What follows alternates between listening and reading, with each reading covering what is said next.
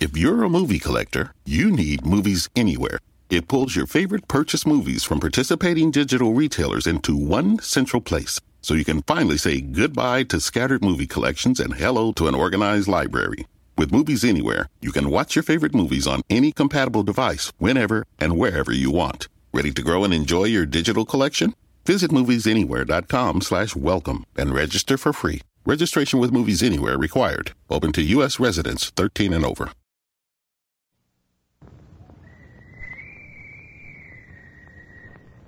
Call all hands. Beat to quarters.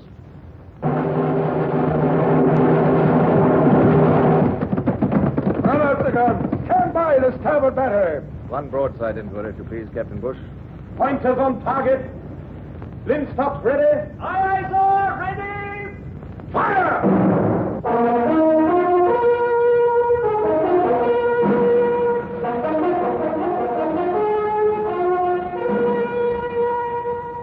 Presenting Michael Redgrave as C.S. Forrester's Indomitable Man of the Sea, Horatio Hornblower.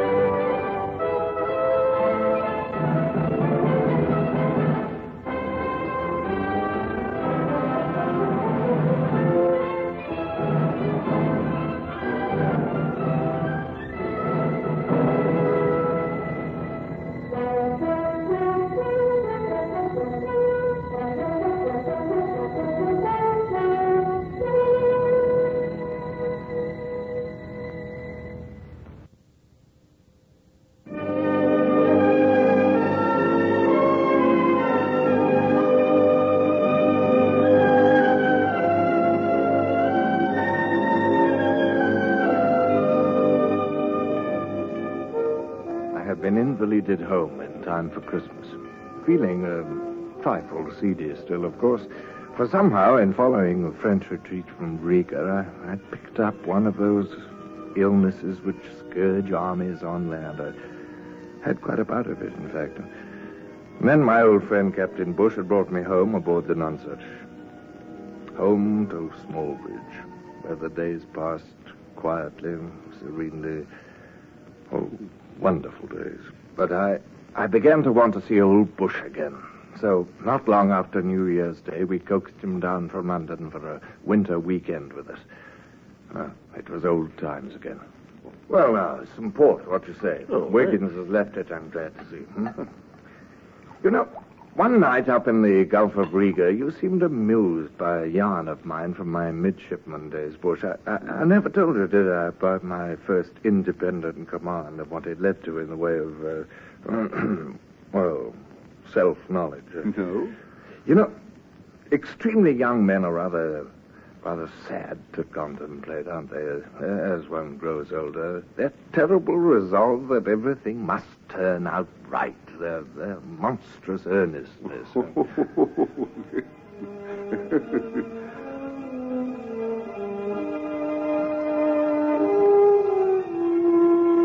I hadn't been so long aboard the Indefatigable under Captain Pellew. I'd just come there as a gawky midshipman, you know, from the Justinian. And to have reached a frigate of the line had me quite dazzled just then. We were on patrol in the Bay of Biscay, and we'd fallen on a convoy of French merchant ships most opportunely. The French men of war, which should have been escorting them to Brest, were otherwise engaged that day, for our own fleet had attacked them miles further out in the Atlantic. And as the unescorted merchantmen fled towards home, filled with the food revolutionary France needed so desperately, Captain Pellew set out to capture as many as he could, snatching the prizes one by one.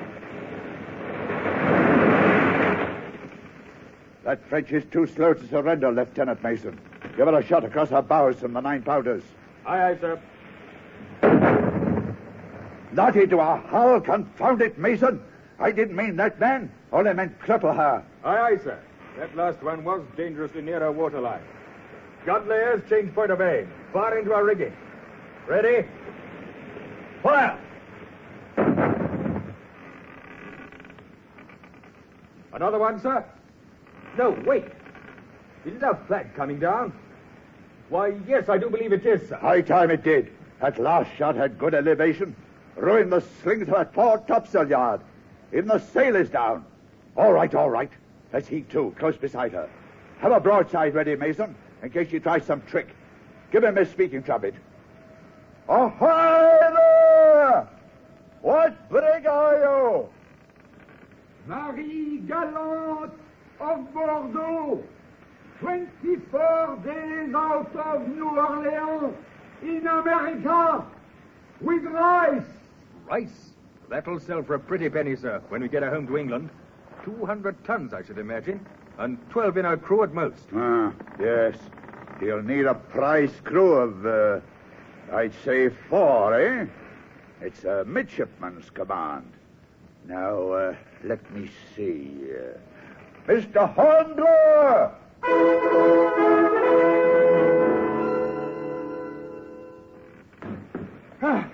Yeah, wait.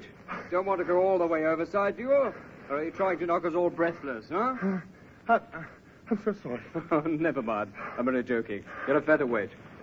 Why, it's young Hornblower. I thought the old man was sending down an officer. I suppose I was all that was left. Oh, Elsie, easiest to spare at this point, Mr. Ross. Pull for the French brig, man. All right, sir. Think you can manage all right, Mr. Hornblower? Yes, sir. That French crew's likely to be nasty. Oh, I feel sure, sir, that I can. Yes. Your first command, I suppose, eh? Well, yes. Still, it is a command in a way, isn't it? Even if it's such a short voyage, you know? I hope it will be a short voyage, Hornblower. You never know with a prize ship and prisoners. Watch that French crew. If you don't, they'll retake the ship and have you at a French jail before you know it. What English port are you heading for? Well, sir, I suppose whatever port's nearest. We both gazed up at the French brig as the cutter drew alongside.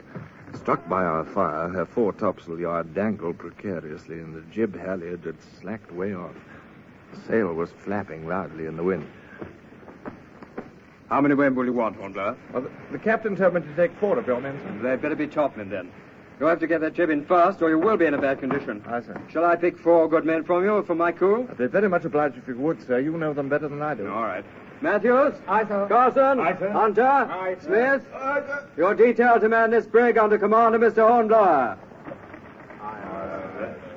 Keep them away from drink and they'll be all right. Well, here you are then, Mr. Hornblower. Watch out when you spring up those main chains. Lots of white water in between the 2 vessels, you'll notice. Here, Matthews, give Mr. Hornblower a hand there. On his other side. Wait for it, sir. Get ready. Now, jump, sir.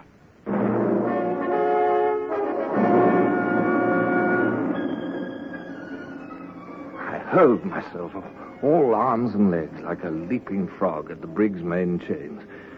My knees slipped off, and the rolling brig lowered me thigh-deep into the boiling sea. But one of the seamen had preceded me. He grabbed at my wrists and hauled me aboard. And the 3 other seamen followed us. A little the worse for wear, I led the way onto the deck. Well, men, we'll reconnoiter a bit first. Aye, aye, sir. We'll be close in with you. Don't worry. Take care of yourself, Hornblower. Thank you, sir. I will. I don't see many signs of life aboard, I must say, Matthews. Men aft, sir. A little knot of them around that hatch cover, see? Oh, yes. Hand on my dirk, I advanced slowly aft. Suddenly, something was raised towards the sky above the heads of the crouching men. I halted and looked again. It was an up-tilted wine bottle. They'd broken open the wine stores, were cheating their captors of them, at least, in as prompt and practical a way as possible. I couldn't really say I blamed them much. They've made the best of their time, sir. That's apparent. One of the group, his white hair blowing in the wind, rose to meet us. His lips seemed to be shaping some pronouncement of importance, searching earnestly for the right words to use. To the devil with the English! He's not as happy as he is, sir. Put that bottle down. Do you hear, Frenchman?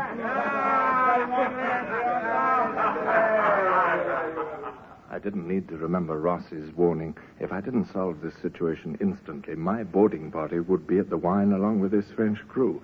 And a frightening picture rose up in my mind. A disabled ship drifting about the Bay of Biscay, manned by a tipsy crew. A quick show of authority was called for. Put it down, do you hear me? You understand English? If not, at least you can see that I'm armed, and here's my pistol. Put that down! He's obeying you, sir. Good for you, sir. You take these men forward, Matthews, you and 2 others. Lock them up somewhere below. Aye, aye, sir.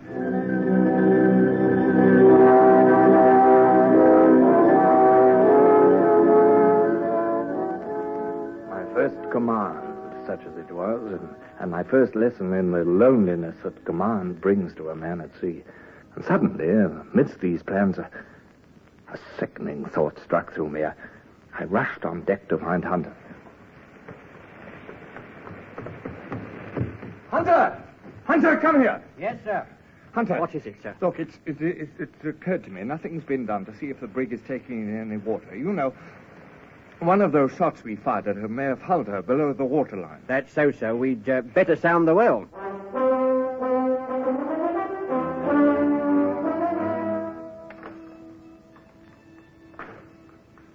Not a drop of water on the rod. Dry as yesterday's panicking.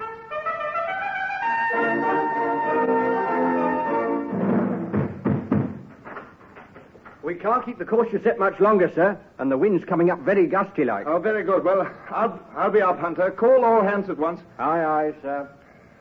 I disguised my inner feelings as best I could, but it was soon apparent with the wind northerly we'd have to go about.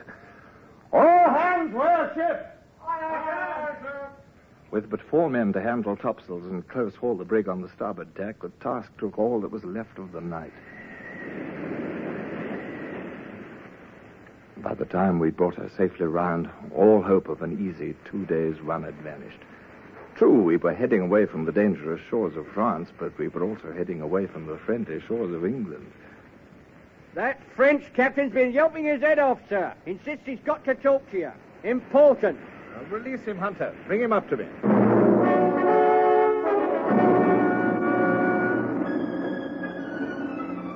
My men, they are hungry. Very hungry. So are my men. I also.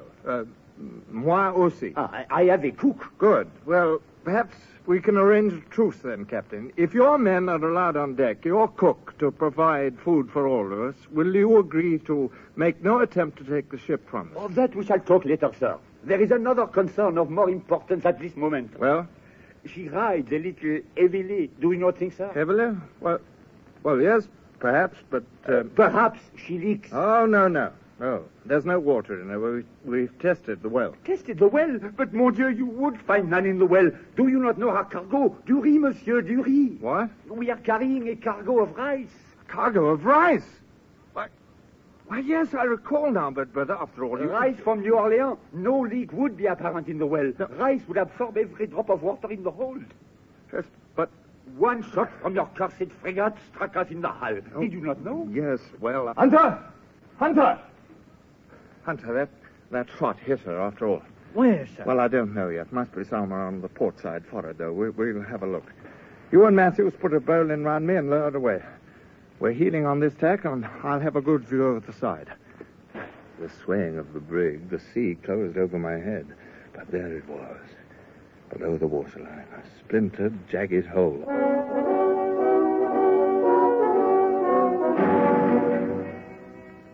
Mr. Hornblower! Mr. Hornblower, I call your notice to the deck seam forward there. What? It is opening. What? Hunter, look, the pitch is even bulging out of it.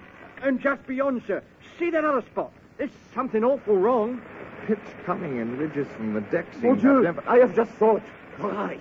The rice cargo, is that it? It grows bigger. What? Water's got well into it now, sir, so it's swelling. Dry rice that soaked will double, even treble its volume. This ship will burst wide open with this cargo. Oh, mon Dieu, mon Dieu, mon Dieu. I remembered the unnatural creaks and groans below, and I cursed myself for inexperience. A black moment. And if I hadn't spoken sharply, I'd have broken down in tears. Sooner we get that sailor that hole, the better then. Hurry those Frenchmen up, Hunter. Don't simply stand there staring. Aye, sir. I said the ship was riding heavily. She's lower in the water already. Be silent, sir. One crisis after another. I have to think. Hurry with that sail. Do you hear me, man? Sir, I don't like the look of it. Straight I don't. She's settling down and opening up below as well as on deck. That rice is pushing her apart in every seam. Well, Matthews, I... Looky there, sir. Even that battened-down hatch cover's pushing upward. See? Well, I'll jettison the cargo then, Matthews. Get some prisoners together and we'll start. Hunter! Aye, sir. Take half your men off that sail work, open the hatches, and bring up the cargo fast.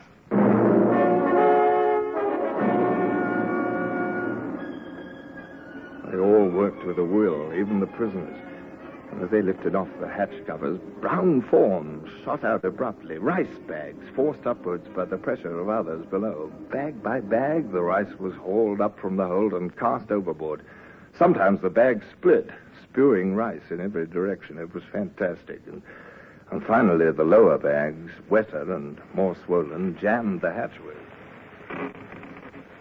Even the tackles won't sway them up now. Is that it, Hunter? Afraid so, sir. But we've relieved her quite a bit, I will say, sir. And the sail's ready. Good. Keep the rice party working to see if they can get rid of more cargo. Our lines row through the grommets of the sail. Oh, yes, sir. And a good 5 square feet of sail is followed. Oh. Put your other men to that, then. Work the sail under the hull and drag it aft to the hull. Aye, sir. Begging your pardon, sir, what are you doing? Well, I'm undressing. I want to see it properly in place. And this time I'll go over without any clothes on, Hunter. Get a bowline ready for me. Call those men.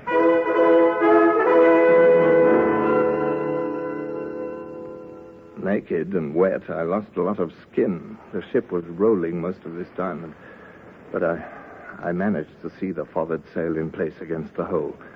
A hairy mass sucked in instantly into position. The hole seemed fairly plugged, and they hauled me up. Well, sir, they got a few more bags out of the hold while you was gone. Good. I'm Tom Matthews, can you? Hunter, hand me that shirt, will you? She's riding better now. You notice, don't you, sir? Yes, and the wind's improving. We'll lay her on our original course, Hunter, northeast by north. Aye, sir.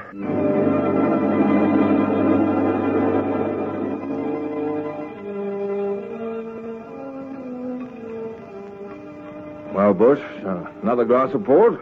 Thank you, Horatio, but go on, please. Well, I was limp with lack of sleep, with cold and exhaustion and accumulated burdens.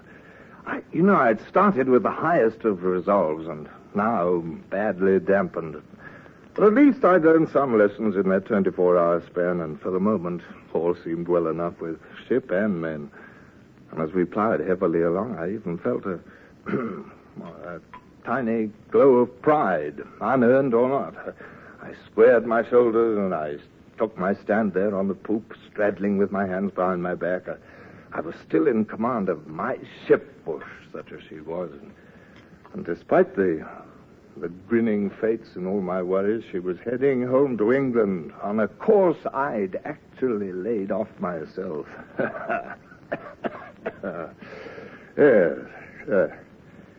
Yes, very young and earnest men. They are a bit sad, you know. Huh? Yes, indeed. Well, Bush, finished your port? Yes. Well, mustn't keep my lady wife waiting, must we?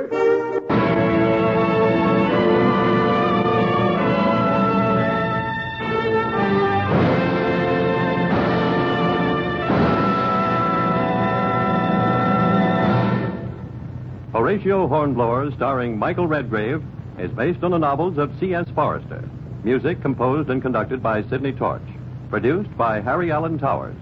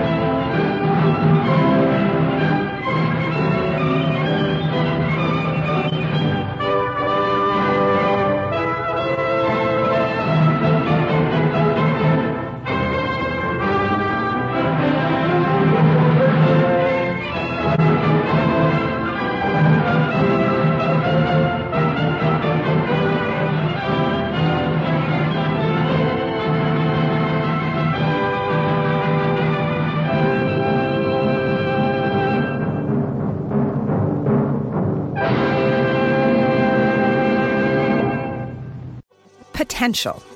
It's all around us all the time, but it's often left untapped.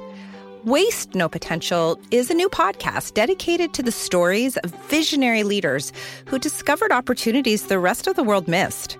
Follow me, Alexandra Samuel, as I uncover some really clever ways people make the most out of potential for themselves and for their businesses. Listen to Waste No Potential wherever you get your podcasts.